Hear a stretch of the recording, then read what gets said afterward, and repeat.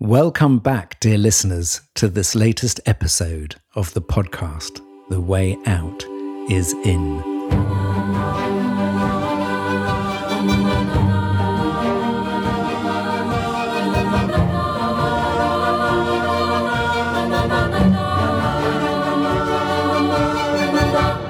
I'm Joe Confino, working at the intersection of personal transformation and systems evolution.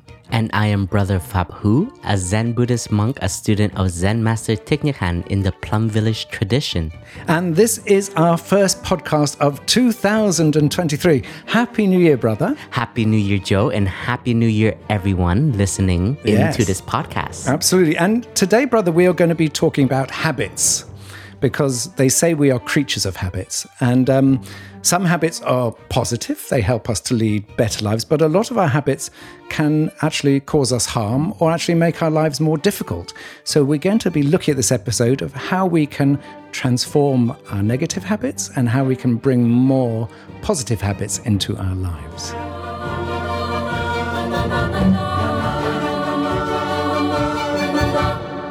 The way out is in.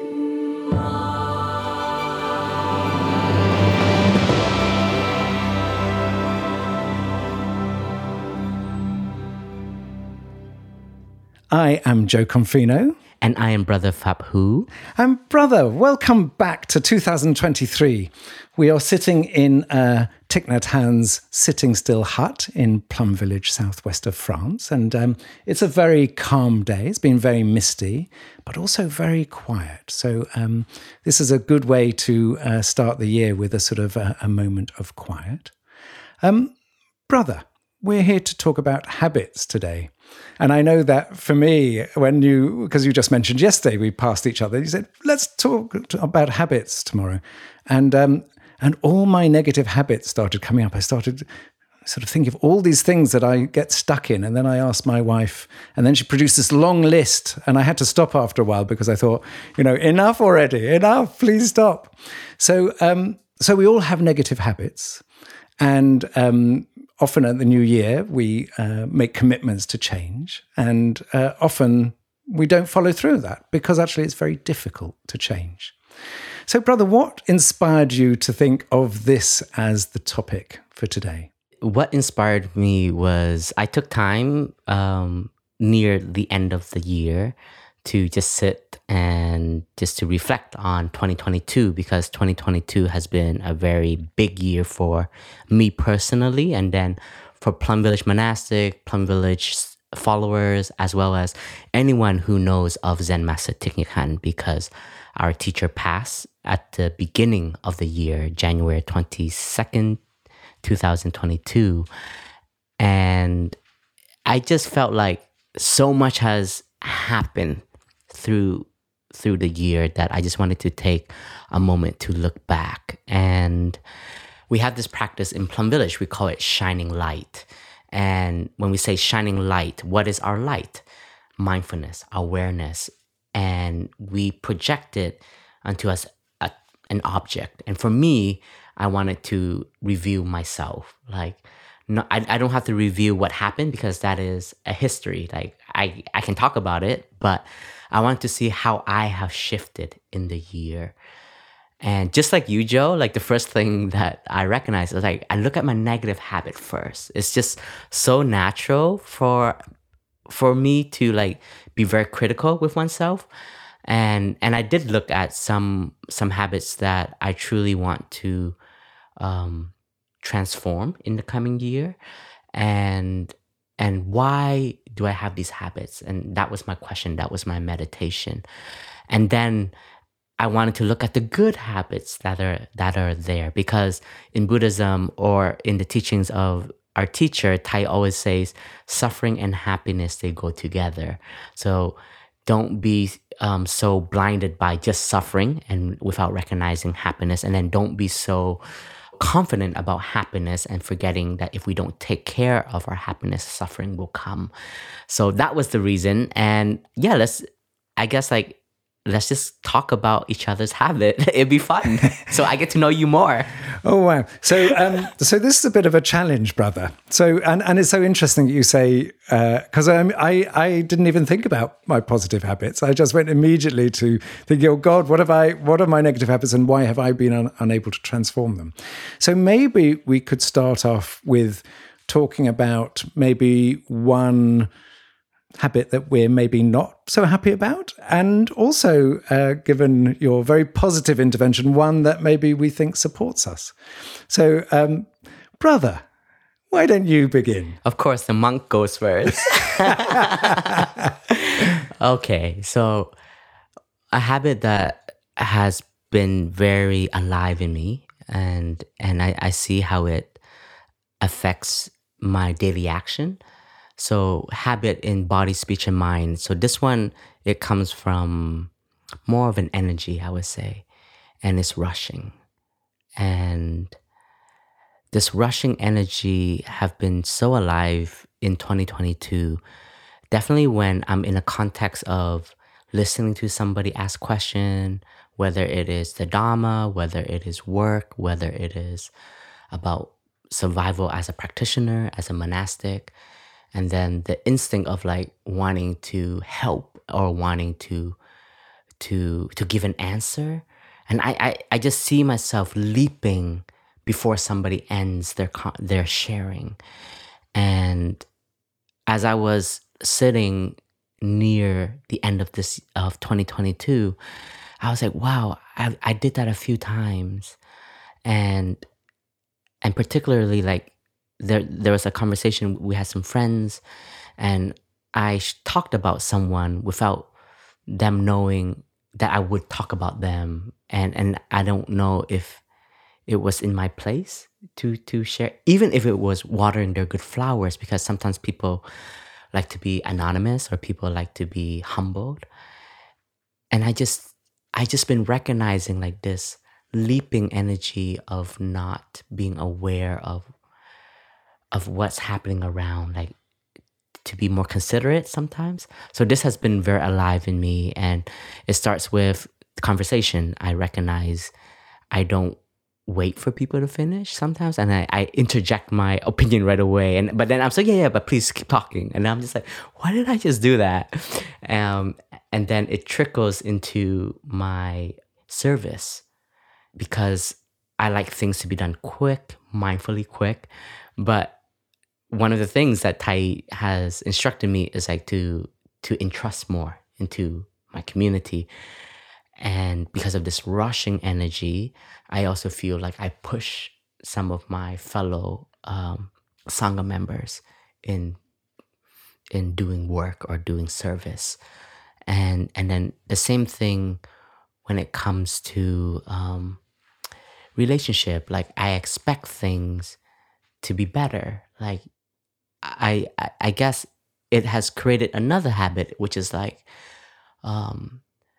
hearing something that is not so beautiful, and then I would like to make it beautiful right away. I'm like, yeah, but that person is also like this. But so, and then I just realized, like, why don't I give space for things to be also? And it's okay when they're suffering. It's okay when it's a mess. It's okay when it's not that great. And then have time to care for it rather than like to push it aside and say, oh, that's the, yeah, let's not talk about it because things are brighter also, you know, and so I feel like this rushing energy has been very alive in me, and maybe coming back to it is just like the fear of the root of it, the fear that we're going to continue Thai. We're going to continue this legacy of Plum Village. Nobody is going to bring us down, even though our founder has passed away. They need to hear our voice. They need to make sure the world needs to know that we are here, you know? So, and I think like this fear of being left out, and I'm sure it has connection to even my childhood. I wrote in my journal, it's like, why do I rush? And is it, oh, do I want to be heard? Is it fear of being left out? Is it inferiority complex, equality complex, or even being superior because I want to be heard? And I just recognized that during my childhood, like my mom and dad were such hard worker, first generation in the West. They had 2 jobs a day, and they would work. So every time I come home, nobody was there, and so just to be heard was something really big. So our weekends were really big. Like we would go to Burger King together and enjoy a Whopper. But that moment of being together, talking, sharing, asking how we are, like I felt so included. And I think that little child of not being heard is still being transformed now, like in 2023. So it's a beautiful meditation to look into our habits, because you can go down the history of it and then you can know yourself more. And there was a moment I was just like, whoa, I thought I have transformed this, but here it is. And I can smile to it now though. Yeah. So that's something. How about you, Joe? Oh, so we're doing the negatives first. Yeah, let's go on the negative first. So, brother, who could imagine that I was going to say pretty much exactly what you were going to say? Wow. So mine habit that I think is negative is also rushing, doing things at speed. And I had this insight, brother, as I was walking from our house to do this recording, that actually that was at the root cause of actually many of my bad habits.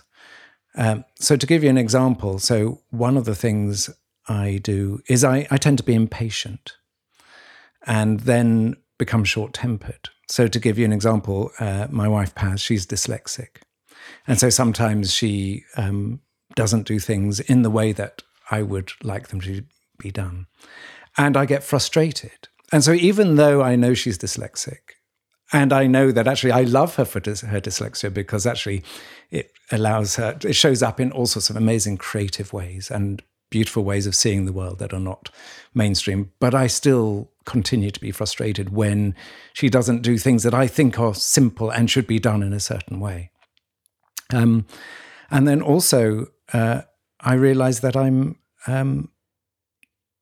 I drive fast.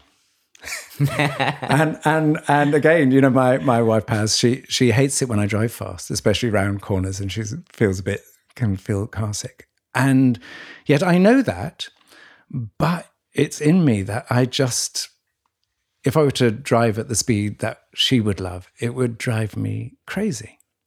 And so I was thinking about sort of that and other aspects of, speed, and realizing that at the root of it was very similar to you, this feeling of, how best to describe it, this feeling of there's not enough. And I need to always be on the lookout for things. I think growing up, I feel I was a bit like a social butterfly, that I would go to one flower, which might be a group of people or a friend or whoever, looking for some nectar to suck up. But if there's nothing there, I would just quickly go to the next flower. So in a sense, the speed was always, wherever I landed, I would immediately have my antennae up to say, can I get my needs met here? Or if not, I'll go somewhere else. And I realized then that actually I took on a job that was all about speed, because as a journalist for 40 years, it was all about deadlines. It was all about sort of speed, either being chased by a deadline or chasing a deadline.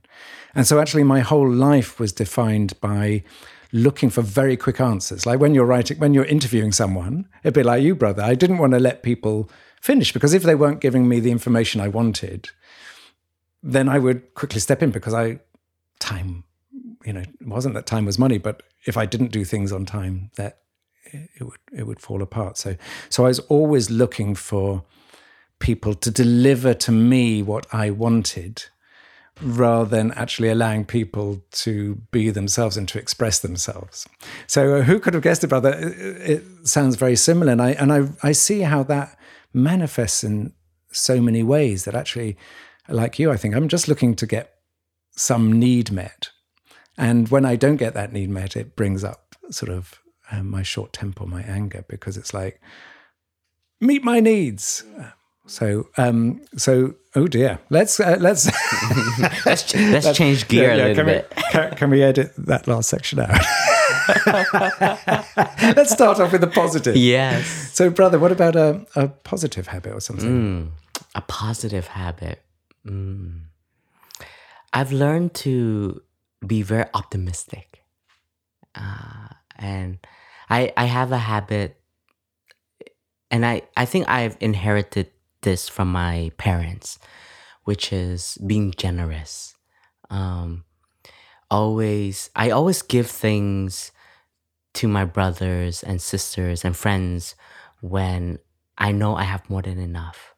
For example, sweets, gifts, socks. For some reason, mom at the early days always gave me socks, and every mom does. Yes, it's almost like as a monk, it's like you're always gonna have cold feet or something. But very grateful to mother, sister, and father for always sending these care package in my early days as a novice, and it was just so natural for me to be generous and to share, and I know that this was inherited. Like I inherited this goodness. So that's a quality that I still have today, because that also brings up a lot of compassion in me. And now that it's not just material, it's also how can I share your suffering? Like when I do see my siblings who are going through something, I also accept, like, sometimes I'm powerless. Like, I don't know what to say. I don't know what to do. But can I share that with you? Like, at least that intention is there, like, I want you to know that I know you're suffering. And I want to be optimistic. It's like, okay, the Buddha teaches us everything is impermanent. There's always a way out. So let's take some time. And that's a habit that I have ingrained in myself, and especially now, like so this is connected to the good habit and the bad habit, because like I love to do, like I always tell the community, like, put me in the front line. Like I want to be in the front line. Like which organizing team is missing, I'll show up, because that is a part of like giving that I feel. Also, it talks to my inner child. Like I feel seen in a way, but I can look at it from not an ego perspective, but more of like, this gives me a lot of energy, so I will show up for these moments. So this habit of giving, which also trickles into action. And then people always have this comment. It's like, oh, Brother Fu, I know you're very busy. So, and then they're like, and how do you do it? Like, how do you have a smile when you see me, and so on? And I said, I'm optimistic, because whatever like I'm doing, I know that there's a lot of suffering in the world. There's like a lot of difficulty, and like who knows if we will survive another crisis as humanity, but I want to do everything in this moment that I can to contribute to the goodness that I can in my capacity. So I have definitely trained that mentality in myself, but I'm also balancing it, right? So I don't want to be blinded by it. Also, I don't want to. And I think that's where the rushing also come from. So just some of that reflection between in the good habits. Yeah. How about you, Joe? Good habit. Good habit. So I think, so what came to my mind was I tend to see the best in people, even if I feel let down by them, or I see them behaving in ways that I feel may not be appropriate or are hurtful. And I sort of always, I think I'm a bit like a puppy dog, sort of that even if the master will sort of scold it, that it will come back wagging its tail and sort of looking all sort of just looking for to be loved, you know. So I think it's also in the sort of good and bad, you know, that this wanting to be loved also means that I know what it's like to want love and to receive love. So when I receive it, it brings me so much happiness. So I think a lot of the time when I am with people, if I see them suffer, or even if there's nothing particularly going wrong, my wish is always to say something positive about them. I think I'm very perceptive of getting to the core of people and actually seeing what it is that really makes them alive, makes them tick. I'm able to sort of see qualities in people that I think are at the core of their being. And so I get a lot of joy from actually recognizing that and then showing that I recognize that. And I know that people, you know, and in Plum Village it's called sort of watering people's positive flowers, but it could just be called a compliment. But that when I compliment people, and it's not just saying something for the sake of it, but when I'm able to express a quality in somebody, people respond with just such a joy. You know, you see this big smile come up, and it's like being recognized, being seen, and how hungry I think we all are for that very simple nourishment in our lives. And I just like to deliver. It's like, you know, giving someone a bouquet of flowers, but this is like a bouquet of compliments. And so I think it makes a big difference in people's lives. I think often people feel they are failing, or that they are not good enough, or they don't deserve it. And so I love it just to help people just to see what is beautiful in them, actually.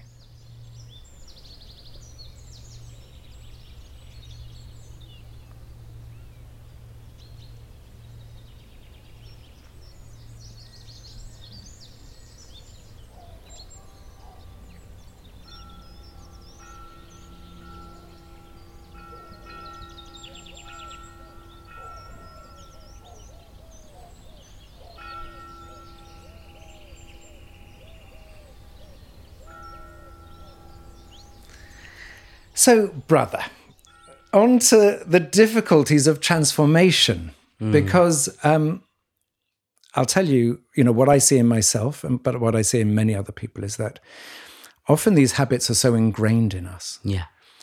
And especially if they're, as we've talked about, from childhood patterns, they are very deep within us. And even when we become aware of them, they can be very difficult. We can think, right, we're going to really transform this, but they're like almost, I think of a sort of, in a sense, a weakness in the earth, you know, that when the plates move, you know, that when there's a volcano, there's a weakness in the earth. And as soon as there's a movement, it will shoot up again. So that even though we may want to change, that these seem to keep cropping up. So the question of the day, brother, you can see it coming. Yes, I think I know what you're going to ask. Go for it. I'm ready. Is it possible to truly transform at the base? Yes. Yay! And how? Yes. That's why we practice mindfulness. Mindfulness is a habit that we all can cultivate. It's the habit of coming home to the present moment, to free ourselves from our over-worrying mind, our anxious mind, our storytelling mind that would tell us that we can't change. And so to come back to the here and now and to be aware of what is happening inside of us, emotionally, our feelings, what is our mind? Are we neutral? Are we pleasant, unpleasant? The three state of mind. Where are we in this moment? So with mindfulness, we can cultivate a habit of awareness. That's the first step. We have to have mere recognition. We have to be able to call things by its name. And the trick is to not go down this rabbit hole of being writing like this list for Santa, like all of the naughty things that you've done for the year. Like, don't be so critical with oneself. It's okay to know that, oh man, I have a lot of shortcoming. We need to learn to accept that also. And then truly pick one for a period that you really want to transform. Normally, it's especially coming to a retreat, like our friends who come to Plum Village for a week or for 2 weeks, and they feel so inspired by what they see what they see in practitioners around them, or they see in the monks and nuns, or they see in Thai, those who have had the opportunity to be in his presence. So then they also become too ambitious with their transformation. And in our culture today, it's like we want things to work so fast, like instant, like deliver it right now, and or you get your money back, you know. And this kind of culture is a selling point, and we have allowed this culture to enter into our own way of looking at our own transformation. And I have friends, and I've met people who've gone through so many wellness training, and so many different programs, so many different traditions also in Buddhism or in any religion. And then when things don't work out after 2 weeks, you say you quit because it didn't offer you benefit. But I'm like, bro, you've lived for 35 years. Like, you can't transform all that in 2 weeks. Come on, let's be realistic. And so this energy of like a quick fix is so powerful in our culture today. So what you have explained about habit is like, it's so ingrained in us, and some of it is transmitted to us. It's from generation to generation. So when we practice mindfulness, we learn to shine our light of awareness to our action of thinking, of speaking, and of doing. And we can select a good habit that we already have and we want to continue to cultivate. Look at a habit that truly offers us joy, happiness, and fulfillment as a human being.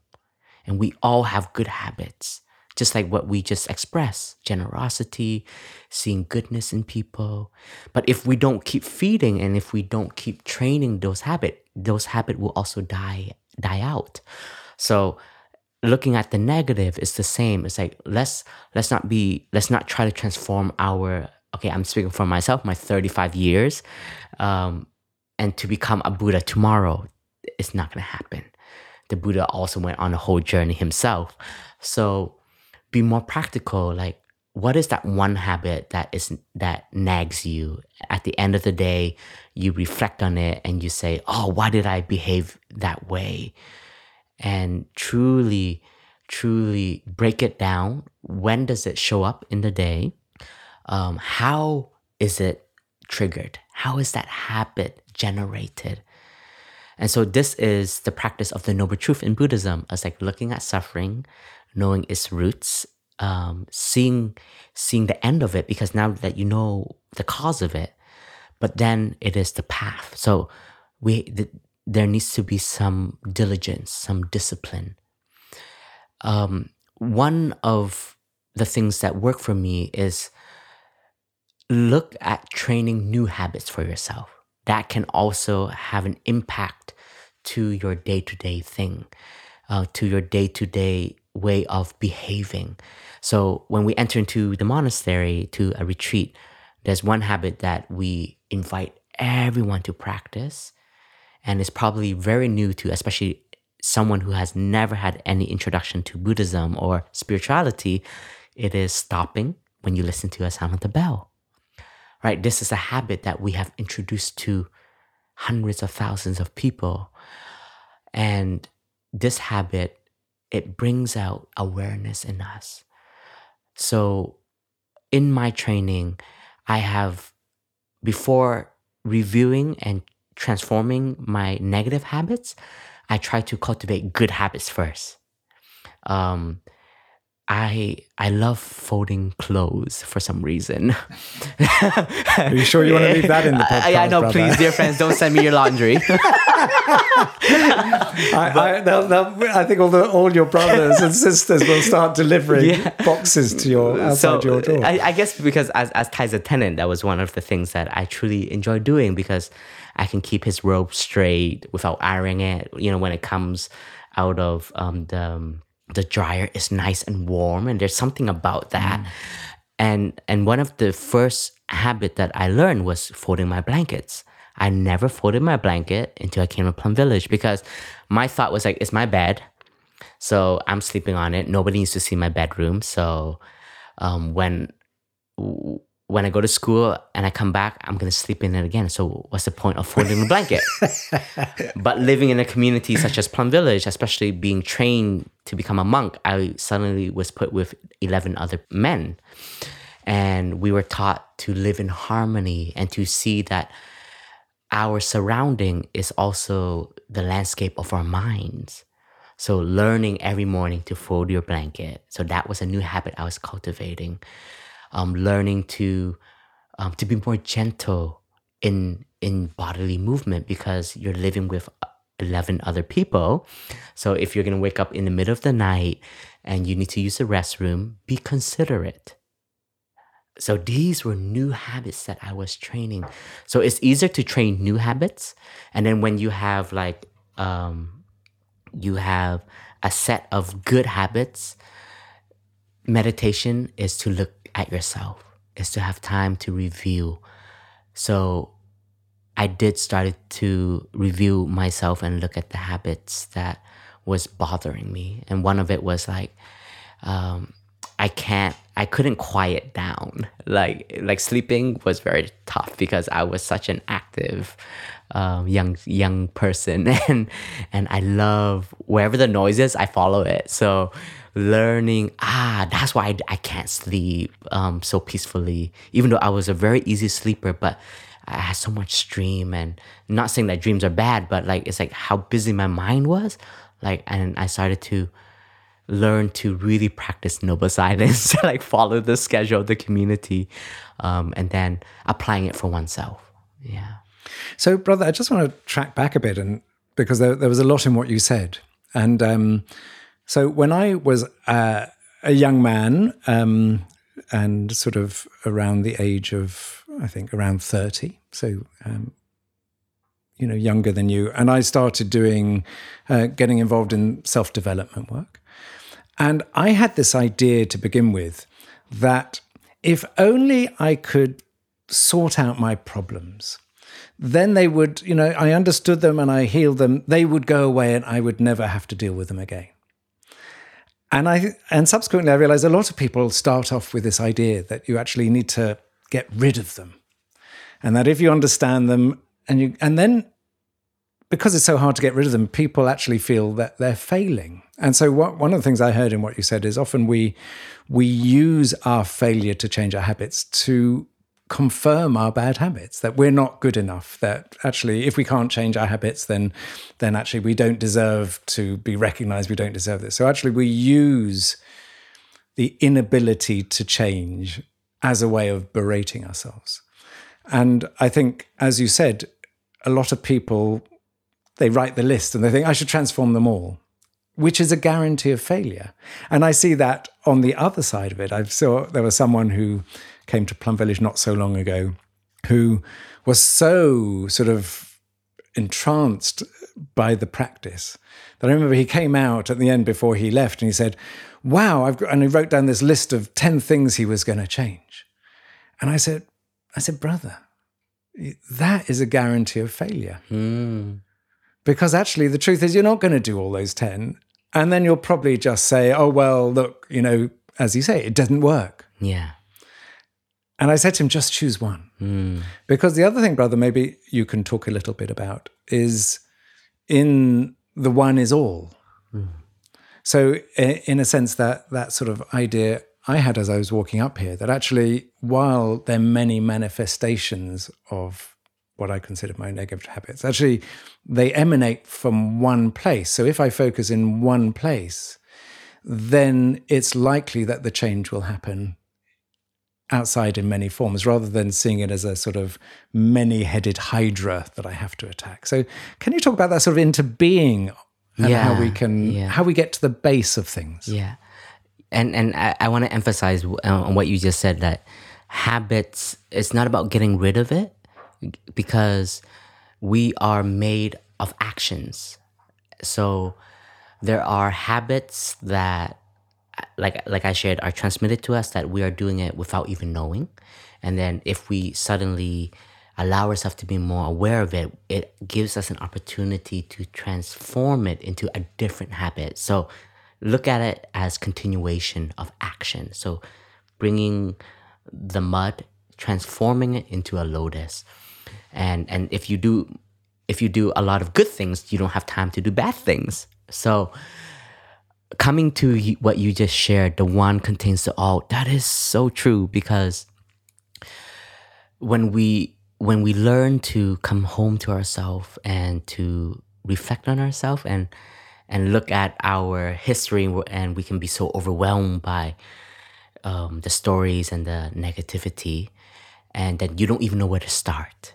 But if you just go and you just select one that has immediate impact today, and you start working on it, when you are transforming and you're looking deeply at one habit, suddenly it will start to affect your whole state of mind. It will affect your whole way of speaking. It will train yourself to show up differently. Inferiority. I had a huge complex of inferiority. I'm a very small person, and I was always the smallest in my class. So I was always treated as a cute little child. And sometimes it felt great. I felt very loved, but then sometimes I felt like I'm never ever going to be someone who anyone can rely on, because that was what people view me as. And fast forward into monastic training, into entering into the community, I had this complex also. And it shows up through my way of being in groups. I would shrink just very naturally without the community asking anything from me. I just felt not seen, and I don't want to be seen because I'm scared of being seen, even though I want to be seen. You see, like, your own complex creates such a rabbit hole for yourself, and you lose energy. And then I start to think, oh, when that person looked at me, what were they thinking? And then you create this perception, and this perception becomes your truth of what people think of you, right? So one thing that I really had to work on was whenever we enter the streets, and this was like the early 2000s, so I ordained in 2002, and in France, in the town Bergerac and Bordeaux and Saint-Foy-la-Grande, there wasn't many Asians, and there wasn't monks that known. Like today, we're more known. People know Village de Prunier is Plum Village is somewhere in this region.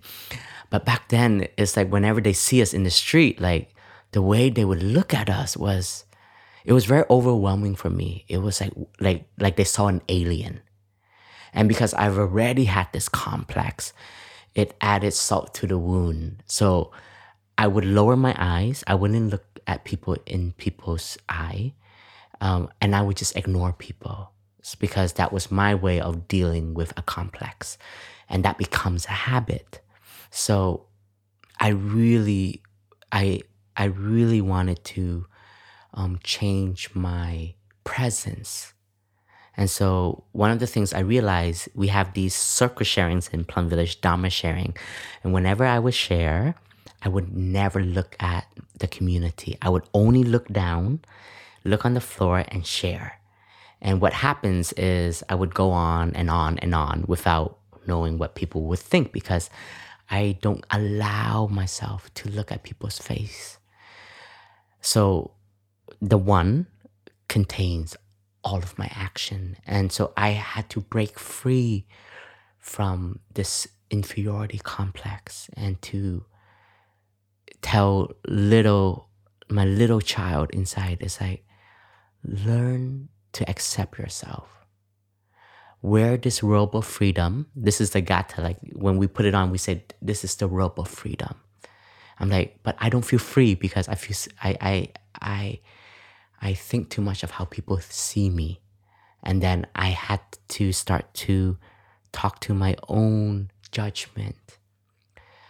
And the more that I was accepting myself, I became more gentle with myself.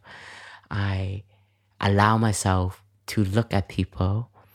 I allow myself to feel shame when I did something wrong. But then I know that it's okay because I'm going to transform. And then to see how much I've grown within a span of 6 months, 9 months. It's like now that every time I share, I can look at people and still have the habit to look down, but it's okay. I'm making progress. So when you truly see one habit that has such impact and you start to work on it, you can be with it for years. And it will trickle within your day-to-day life. And I start to see that, I can show up with more confidence. I know how to become aware of my body. So what you shared, what you asked, Joe, is like the one contains all. Like I think that example of inferiority complex for me has a huge impact on how I show up, how I speak, how I love, how I understand. And it also allows me, because I've experienced it, so now I can use this inferiority complex that I have, and I've transformed, I believe, a great deal, but from time to time it still comes up. But I can accept it. I can smile to it. I can actually take his hand and say, it's okay. Like nobody, like your mind is your own judgment. Like people probably have better things to think about than about you, right? And I can bring ease to my own inferiority complex.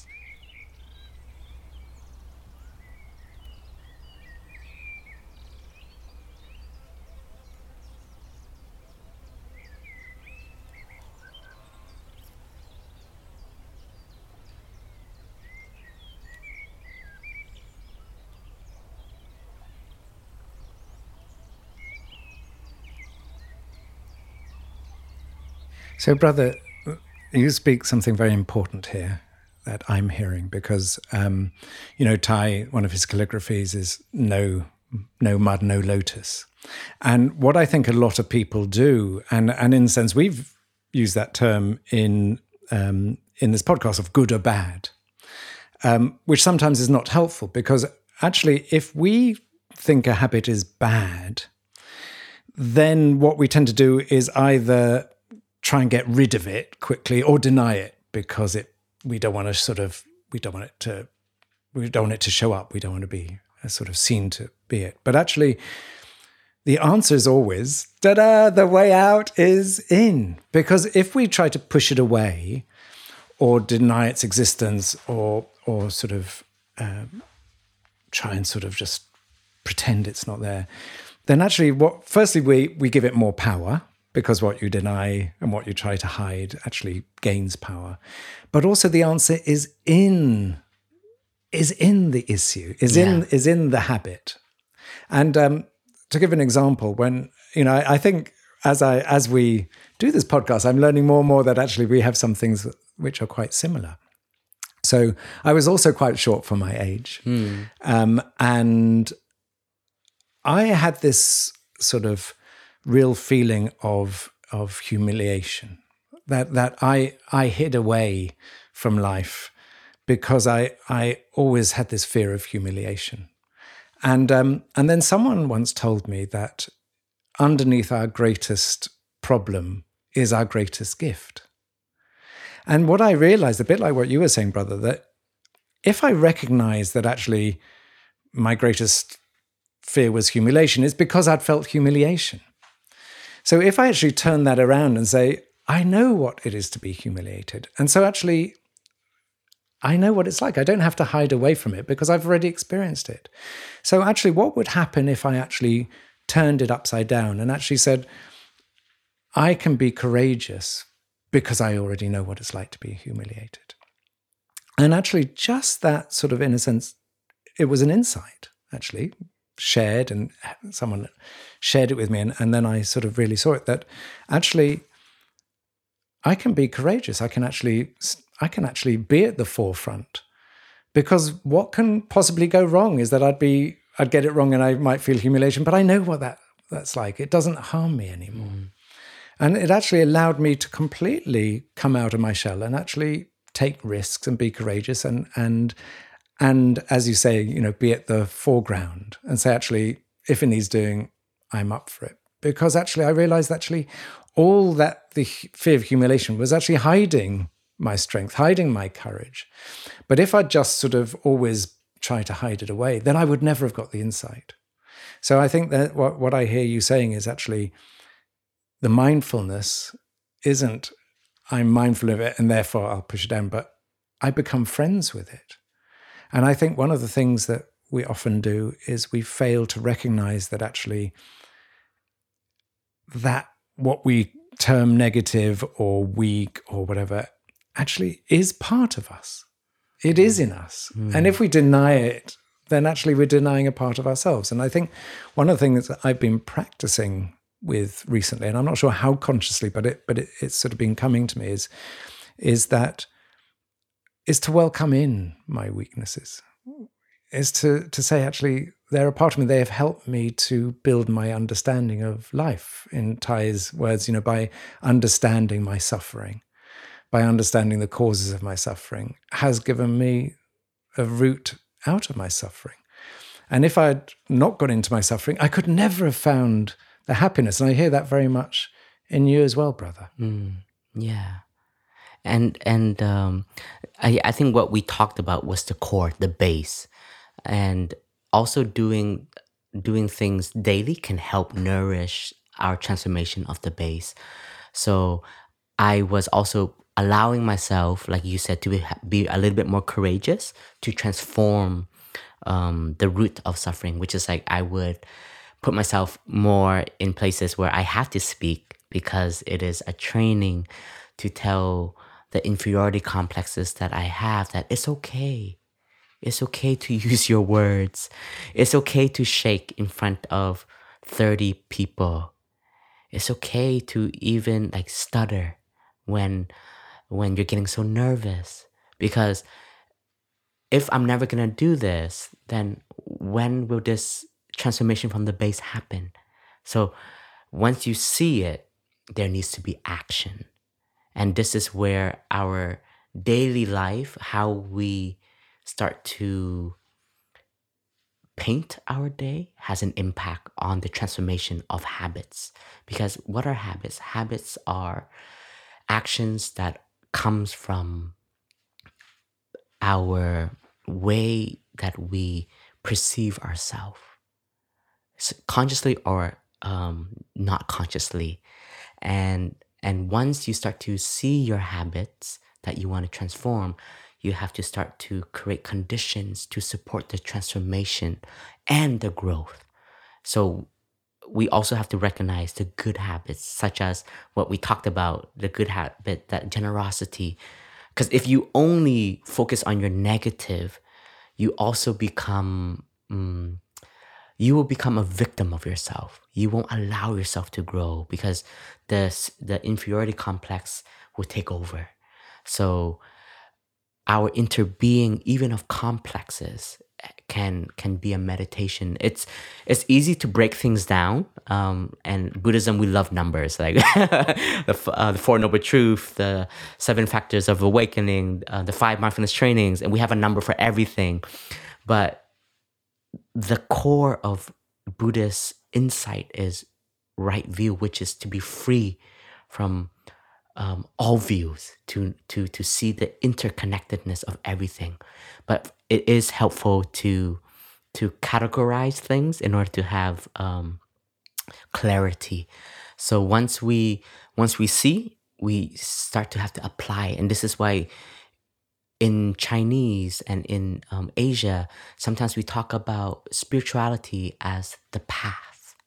We call it a path because we have to create a path for us for transformation. And Thai has this calligraphy, and it is like a Zen stick, and it goes like this. And I love it, and I need to write it because like this is what I need now. It goes, if there's no action, what is the point of seeing? And I think all of us can meditate on this quote, because I am sure we have said so many times to ourselves, I'm not going to do this again. Or tomorrow, I'm going to be different. But we don't condition ourselves to have transformation. And that's why we have to train new habits. Because sometimes something is old, it's harder to change. But while you are doing newer things, it will have an impact on the things that we have been carrying. And one of our training as a monastic is actually we have to take care of our physical health. It's part of our schedule. We have to exercise. Tai even wrote in one of his books to us, it's like, I want all of you to sweat at least once a day, because health is everything. If you're not healthy, you can't practice. If you're not healthy, you cannot be a part of the community. You cannot follow the schedule, which will then bring in complexes. You feel not a part of the journey, not a part of the community, etc., etc., etc. So, and I know that exercise for me has become such a wonderful way to also be free from this stillness that we live in Plum Village. Sometimes like I sit so much from the sitting sessions to the nonstop meetings, to consultation, to the wonderful tea sessions of richness in conversation. But there's so much like just sitting. And when I'm able to move my body, like this is especially coming back to Plum Village in 2016, like going into 5th gear as abbot, because now Tai wasn't able to speak and wasn't able to lead the way he did in the past. Like suddenly all of us, we had to do so much more, like planning for our Dhamma talk at the same time, welcoming 200 people on arrival day, and then checking in with the CTC, which is the caretaking council, the engine of the community. And then you can be so overwhelmed. And one of the good habit was exercising. That was when I felt like I can release energies in me, my frustration, my anger, my my annoyance, and let it sweat, right? And then when I'm able to do that, that becomes my daily food, and that nourishes my sitting, that nourishes my being with people. And so generating and creating habits that are not directly involving, we can say our transformation at the base of a habit that we really want to work on still has an impact. And meditation is a habit. Please, dear friends, meditation is not sitting in a temple. Meditation is having moments where you connect to yourself. You allow yourself to be in stillness. You allow your mind to have a break. Bring it to oneness with an action. Walking, sitting, mindful breathing, enjoying a cup of tea, enjoying a cup of coffee. Like these snippet moments can be wonderful habits that we all can curate for ourselves. And as you say, it's not to think of a habit as just something negative, which is our mind, because I think Ty said happiness is a habit. So what did he mean by that, brother? Happiness is a habit. It means, for me at least right now, it means to see the wonders that are there in life. We have a view of what happiness is, and I think the mainstream view of it is like success, right? Like having money to be sustainable for ourselves, and then money to help others, and we think that is success. We think that is happiness, and we strive all of our energies to do that. But in Buddhism and in Zen, especially when Tai talks about happiness, it is the happiness in the present moment. If we take a pause and we take a break from our running after our success, and we see like, wow, I have a house to live in. I have fresh drinking water. That is joy. I have electricity. I have food. My eyes are still in good conditions. I can go for a hike and enjoy a sunset. Like these are the happiness that can become a habit, to recognize the goodness in the here and now, in the midst of suffering. This is not denying. This is not pushing away suffering. We're not blinding ourselves with happiness, but it can give us strength, and then to go into the darkness where it needs light. So it's like a car needs fuel to drive. It needs energy. Whatever we are doing, we need fuel in order to offer. If I don't have enough happiness, my presence ain't that great. Joe, you don't want to be with me when I'm not that happy. and the habit that I can have is when I know that I don't have enough well-being, I don't want to show up, and I don't want to push myself where I can create a mess. But then I can also look at myself and say, I don't have enough happiness. I need to generate happiness. Tai says this as a challenge for us. He said, a practitioner has to know how to generate joy and happiness every day. And Tai said, Tai did this during the war. You, my children, my students, you're living in quite a peaceful environment. So please don't think it is impossible. And I remember Tai said that, like all of us young ones, like we got goosebumps and we just looked at each other and we're like, let's all just smile right now. let's be happy. But that a smile is a training. And one of my counter to my inferiority complexes with strangers, like looking at me weirdly, like in the street, was learning to smile. I'm like, all right, if you're gonna look at me weirdly, I'm gonna smile to you. I'm like, and later on, I would even walking down the streets, like especially whenever I go on home visits, like every 2 years we were given permission to have a home visit, or 3 years or 4 years, depending on the monastic. And we're out of our monastic environment where people are not practitioners, and I'm gonna receive so many looks. So I started to ask them, how are you? And, most of the time people are very automatic, I'm fine, and then go on. And from time to time, I would actually get someone to stop and say, wow, thank you for asking. And somehow we enter into some kind of conversation, very quick, like, oh, what are you? And then this kind of like training I gave myself was also addressing my inferiority complexes. And so happiness is a habit in this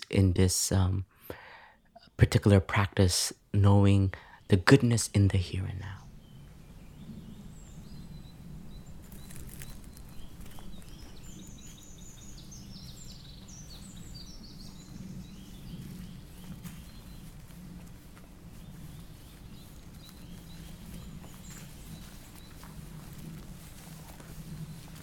Thank you, brother. Beautifully spoken. We also need good friends to point out our habits, because a lot of our habits we are blinded to. We all have our blind spots. And as you said, sometimes we don't know the way we're behaving. As you said, sometimes things are transmitted to us. I know that my ability sometimes to be short-tempered, I very much saw and learnt from my father. So I just want to talk about, you started off, brother, talking about shining the light. And there are practices within Plum Village which help to show up these blind spots and help people to recognize what may be going on that they might not be aware of. I know that one practice which we've talked about in a previous episode when I was here with my wife Paz was, there's beginning a new practice once a week where part of the practice is watering flowers, is compliments, but part of it is showcasing what it is that the other person may have behaved in a way that could be hurtful or whatever. So, and that is a very powerful practice in terms of showing up habits and actually showing that they often come up. It's not once, but actually they come up repeatedly. So that's one practice. But within Plum Village, you also have shining the light practice. Do you want to tell us about how that helps in this process of showcasing what maybe needs addressing and how that might be done? Yes. What you point out at the beginning, we all need friends. That is so important. And a real friend is someone that has the courage to point out your shortcoming. So if somebody who you consider a friend tells you that you have a temper or you should work on this, please don't see it as a negative. Because there's even a saying in Vietnamese, it's like, when somebody loves you, from time to time, they would offer you bitter medicine. Because bitter stuff are normally good for your liver, right? and that's just to show, because I love you and that's why I want you to transform. And I'm not just going to give you sugar all day. And the same in a community like you have shared, it is easier for us to not see our own action because we don't have a mirror in front of us all the time. But our friends, our community, our loved ones can be a very good mirror for us. But what is very important, the only way shining light works in our community is if we have a relationship, is if we are friends with each other. We have been with each other for over 6 months to a year. New novices that are ordained, they don't get shining light the first year because we want to have time with them before we offer our trimming, we would say. It's like when a plant starts to come, we start to see thorns that come up here and there, and it needs a little bit of some care. But it needs a relationship. We have to know each other, and because if it's just two strangers, then it becomes we're criticizing each other. So this practice, we do it once a year in the Plum Village tradition. It's always a part of our 3 months rains retreat. So we need a facilitator, someone to hold the space. And for us in the Brothers in Upper Hamlet, we always shine light per session, 1 hour and a half, just for 2 person. Each person gets 45 minutes. And we would always read a text before we get into the session. And this text was written by our teacher. And it talks about the interbeing nature of our community. So I want to read it because it will offer you the feeling and the atmosphere of what shining light is. So it goes like this. Meditation on offering guidance. Lord Buddha and teachers over many generations, today we have a chance to practice offering guidance to our brothers. We know that in spirit, we are all part of one Sangha, and that our flesh and bones are also part of one Sangha. Therefore, we are aware that offering guidance to another is offering guidance to ourselves. We vow to use all of our love and understanding in order to practice offering guidance.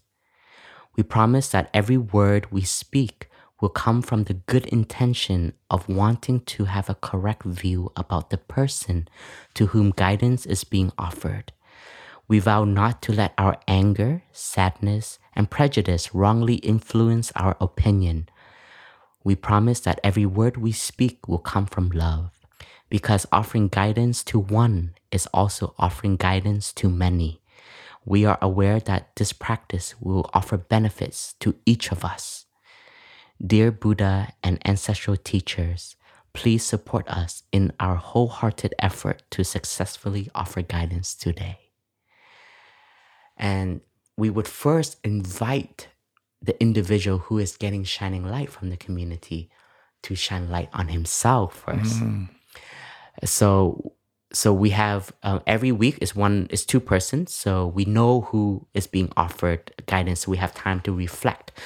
So we also have a guideline. Like we're not just going to talk about that person's everyday life because it's too broad. We want to focus on their spiritual growth, their growth in the monastic realm, like as a monastic member. So we look at their practice, their mindful manners, is how as monastic we conduct ourselves, and that includes body, speech, and mind. We look at our attendance in the schedule. Is somebody wholehearted with the community, or are they slowly drifting away? Or are there periods in the year that they drift away that they're not aware of? Seasonal changes. And then we also looked at their study, their offering. Like as Dharma teachers, we do more offerings. So it's a chance for even our young ones have a chance to shine the light to their mentors. So it's a very inclusive practice. And we also look at habits. There are some habits that can be very impactful, and we can do it from a place of love, so that we can point it out. So these are our guidelines. So like practice, study, service, and then joy also. It's like, how are you contributing to your own joy and also your own suffering? Are you taking care of it? Are you generating happiness, right? So somehow this is like our arch of where we want to pay attention to in that person. And it's always wonderful to hear the person shine light on themselves. And each of us is different. So some will go first to their negative, and some will only talk about their negative habits. And from time to time, like the facilitator or even their mentor in the session said, "How about your good ones, brother?" And for some, it's really hard to water their own flowers. And before that person ends, they always would say, "And dear Sangha, please open your hearts to shine light on me because I really want to grow." And that is an invitation for all of us to shine light. We will all take turns. So we have, including that person's personal shining light is 45 minutes. And we ask everyone to be mindful of the time because we want to be more intentional with our shining light. And we even have somebody typing while the shining light is being shared. So it's all written down for us. And at the end of the Rains Retreat, each of us gets a shining light letter that becomes our compass for the year that we can always reflect on. Like, oh, I remember that brother talk about this habit. Have I transformed it? And so I have letters since a novice. I have 21 shining light letters that I still keep today. And what is so beautiful in the shining light, because of the community of how big we are in Plum Village, at least, like we have 40 brothers in Upper Hamlet, and I'm not going to know everyone. So listening to the shining light, I get to know that person through the eyes and the ears and experience of my brothers. And what's also very interesting is when you shine light on someone, you want them to be a particular way, it's mirroring who you want to be. So from time to time, I would also remind the community that we want to shine the light to our brother in a direction of collective view and not personal view. Because we can all become very personal. And it's like Tai always says, like when you love someone, you want to love them for who they are, for not how you want them to be. But sometimes we forget. We forget we're projecting our own, what we want for ourselves in that person. And that's why there's this line that in this this meditation that we read before, it's like, we know that offering guidance to one is offering guidance to many. And to be aware of that. And we truly have to use loving speech and deep listening. If somebody becomes very critical, I will stop them. Shining light is not an opportunity to pull out all of their negative and start criticizing them. We have stopped many sharings in our growth as a community in shining light. When somebody becomes very personal with someone, and you can tell by the energy, you can tell by the tone of voice, and the bell, a good facilitator would wake up the bell and said, "Dear brother, this is a practice of shining light. This is not beginning anew." And so please do not bring your anger and your frustration into this. And if it is, then it becomes very toxic. This session. And when we end, what we have created in Upper Hamlet is we give space for review. So sometimes some views are put out and it may not be accurate. So somebody may say, "Oh, I don't see that in this brother." And we have this space to look together to see if a view is correct. This year particularly, all of the shining light that we offered, there wasn't a view that we had to correct. And sometimes one brother would say, "This is coming from my own experience and I can be wrong, but I would like to offer it." And it comes from a real space of love. And the one receiving, even at the end, we always give a little space for gratitude, just to offer thanks. But you're not allowed to say, "I agree and I don't agree," because that's not the practice. Your practice as the one receiving is to be an open lake, just to receive all of the offering into your own lake for you to reflect on later. But if during that session that you're saying, "Oh, he's right, he's wrong," then you lose the whole point of offering guidance, because we all have blind spots. And we use these shining light for candidates becoming Dharma teachers or becoming a bhikshu, a fully ordained monk or fully ordained nun, as a reference to see if that monastic is mature enough to take on a new responsibility. So this shining light, for myself, I see it as such a wonderful Sangha building practice. But you have to have relationship. Like I tell some Sangha member has asked, "Can we apply this?" I'm like, "Have you been together?" Like, "No, we just started." Like, "Then don't do it, because you don't know each other enough." You have to have a relationship. Not like an intimate relationship, but like you have to be together. And brother, how was yours, this Rains retreat? It was very, it was a lot of love. There was a lot of love.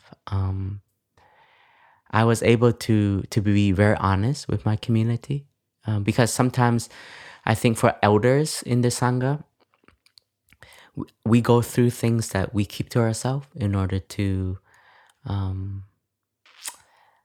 to keep an image in a way. Sorry, but to keep our stability. And sometimes more in intimate spaces with my other colleagues that are my peers, I can open my heart more. And to some young ones, like they've just been in the Sangha for 2 years, I don't feel so close to them. I'm still getting to know them and to trust each other, etc. But this year, I always ask myself, is there one thing that is vulnerable that I'm working through? And I note it down, and then in that moment, if I feel ready, I will offer. If not, then I hold it to myself. But this particular year, I was very open, so I was able to share. And then when you open yourself that way, somehow your brothers also feel they get to know you, and then they also offer their shining light to you. And there was a lot of love. There was very good feedback, and also good suggestion for myself. So definitely gonna return to the letter. I try to do it like 6 months. I would revisit and then continue. Yeah. So you're very lucky, brother, just have Shining Light once a year. Once a year. With Paz, I get it, I think, a sort of daily Shining Light. A daily dose. Daily dose. It's a micro dosing. We can call these Shining Light vitamins. Pop one a day. Yes. Brother, before we finish, it feels important to, because we've been talking about in the one is many or in the one is all, because I think it's really important to actually recognize that this difficulty of changing habits doesn't just relate to us as individuals, but relates to us as societies. Yes. And so if you look at what's going on in society at the moment, there's this recognition that because of climate change, social injustice, destruction of biodiversity, etc., we need to radically change our society. But it's so difficult. It's difficult. And if you look at, and it's no different from an individual. The society is just the manifestation of the group mind. Of all of us. Of all of us. So I think it's really useful to look at not just, to when we look at the difficulty of changing society, or how frustrated or angry we might get that society isn't recognizing what needs to change and responding, is also to look at ourselves and realize actually, if it's difficult for us, it's actually even more difficult sometimes for a society. And there was someone I was coaching recently, and she was talking about, her work and which is engaged in this desire to change society. And she was talking about how she wanted to, address people's fears. And then she was talking about herself, and she was talking about, her own fears, but she hadn't linked them together. So she hadn't linked that her difficulty of facing her own fears was actually exactly the same as society's difficulty of facing its collective fears. So I think it's really important in all this work to keep on going between the individual and the collective, and to recognize the patterns in each.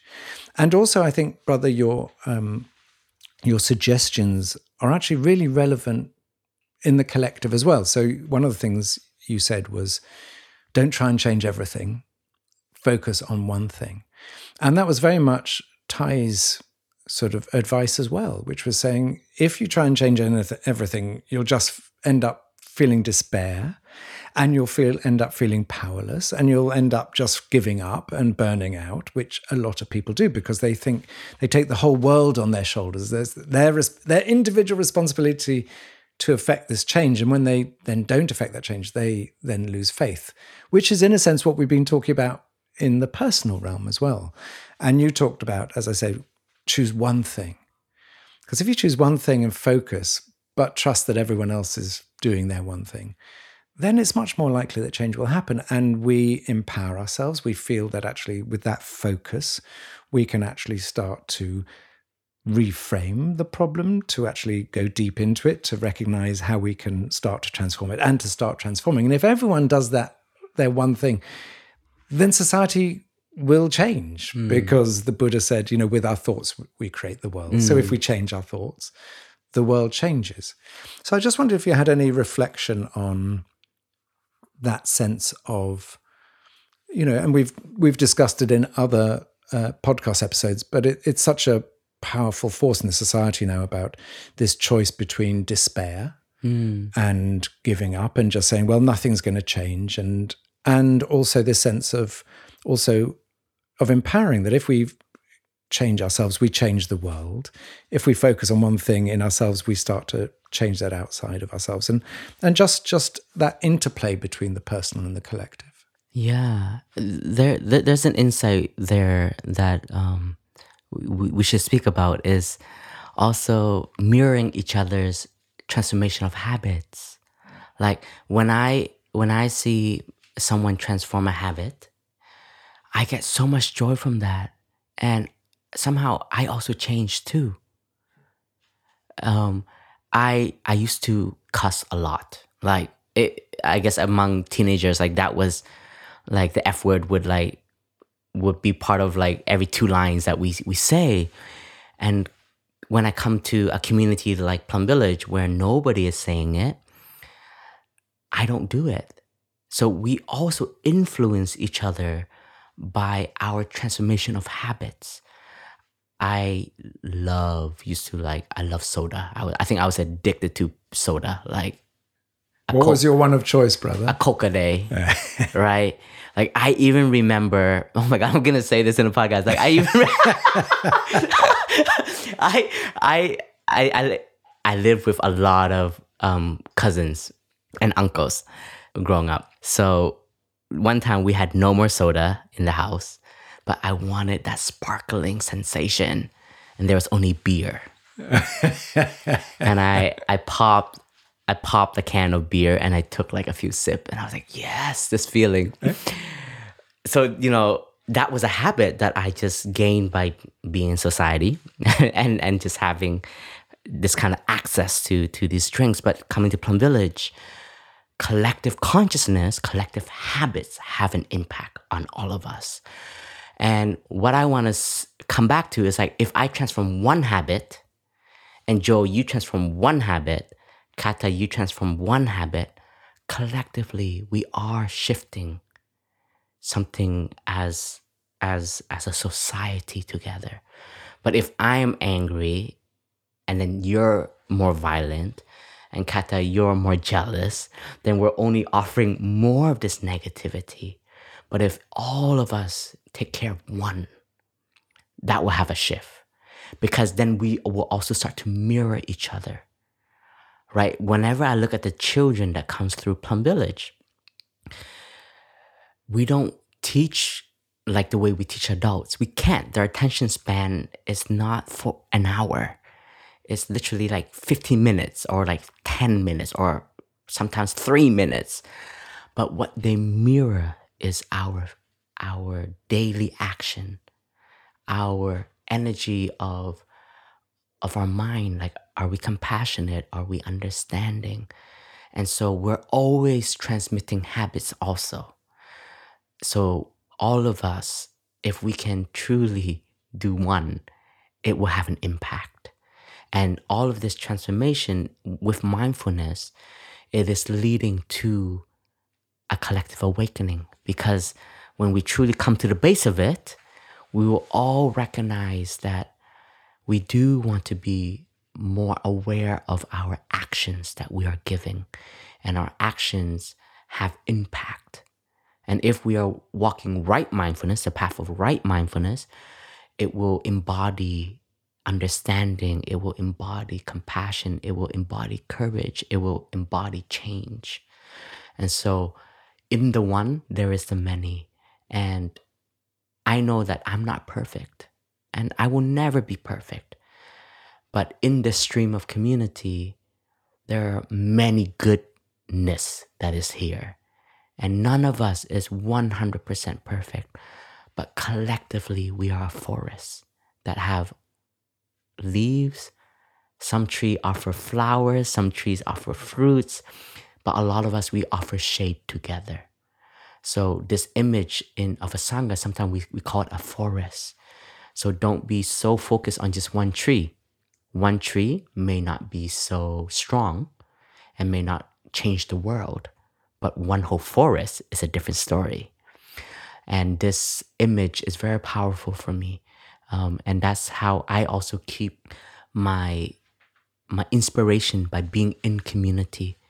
I'm not going to sit here and say like I never thought of like leaving the Sangha and wanting to be an individual. Because we all have ego, we all have pride. That is a habit.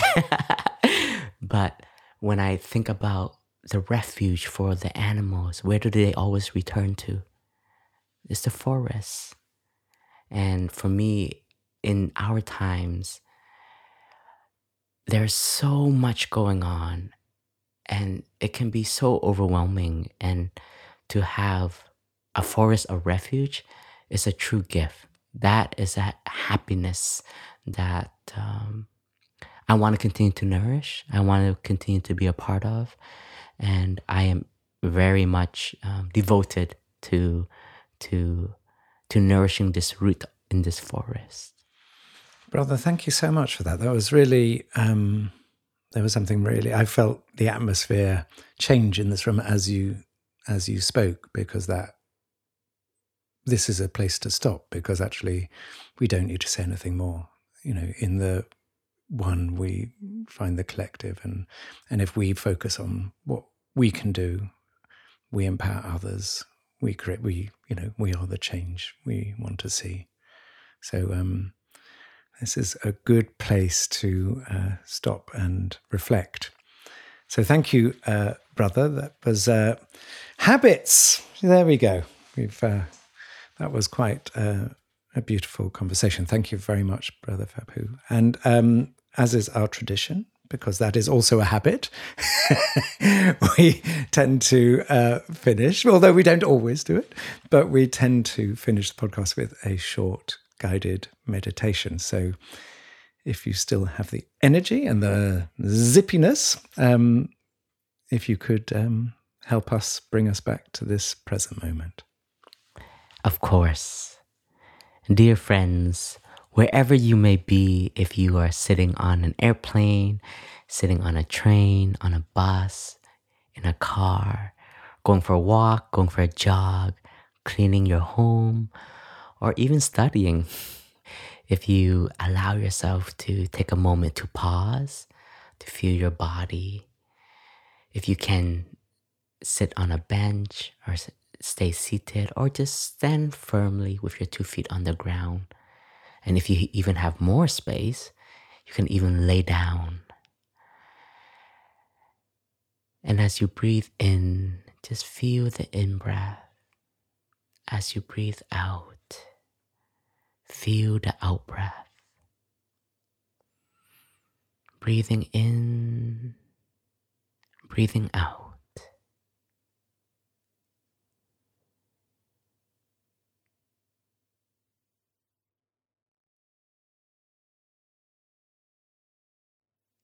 As you breathe in, you can feel your abdomen rising. As you breathe out, you can feel your abdomen falling. And just feel the in, the rising, and feel the out, the falling.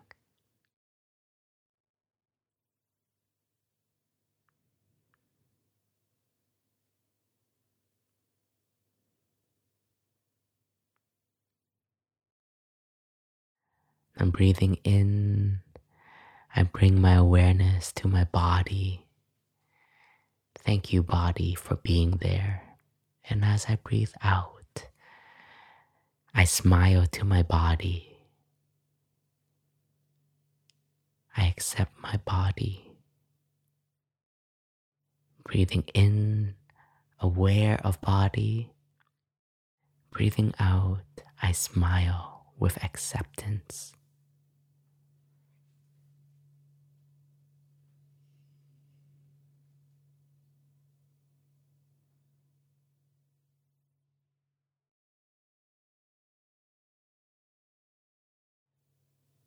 Breathing in, aware of body.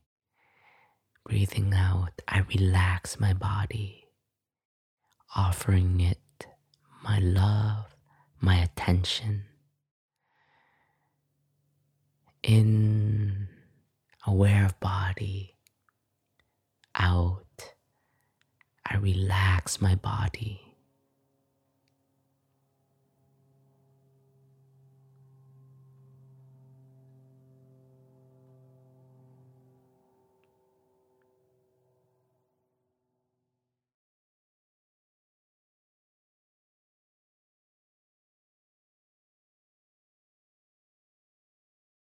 Breathing in, I smile to my actions of body, speech, and mind.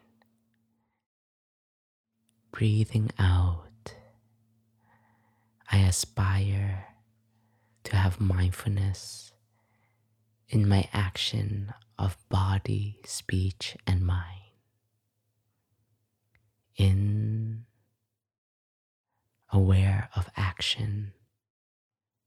Out, mindfulness accompanying action.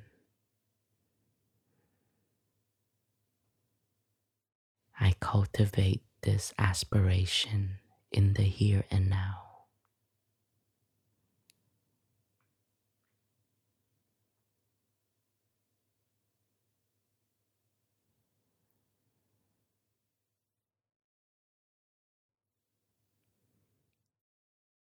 Breathing in, I'm in touch with life inside of me and around me. Breathing out, I have gratitude to life inside of me and all around me. Aware of life, breathing in, gratitude, breathing out.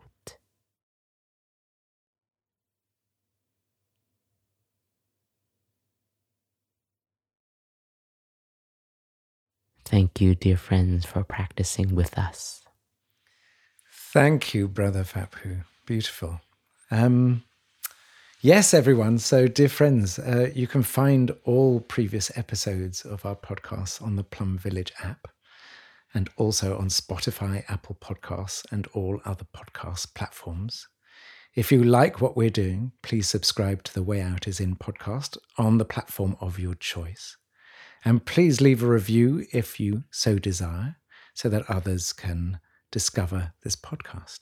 The podcast is co-produced by Global Optimism and the Plum Village app with the support from our friends at the Thich Nhat Hanh Foundation. If you feel inspired to support the podcast as well as the international Plum Village community moving forward, please go and visit www.tnhf.org/donate. And we want to thank our friends and collaborators, Clay, aka the Podfather. The Podfather. I agree. He is our co-producer. We all bow before Clay. We all bow. Joe, another Joe, our audio editing. Anka, our friend who helped with the show notes and publishing. And Jasmine and Cindy, social media guardian angels. Thank you, everyone. And we'll see you next time.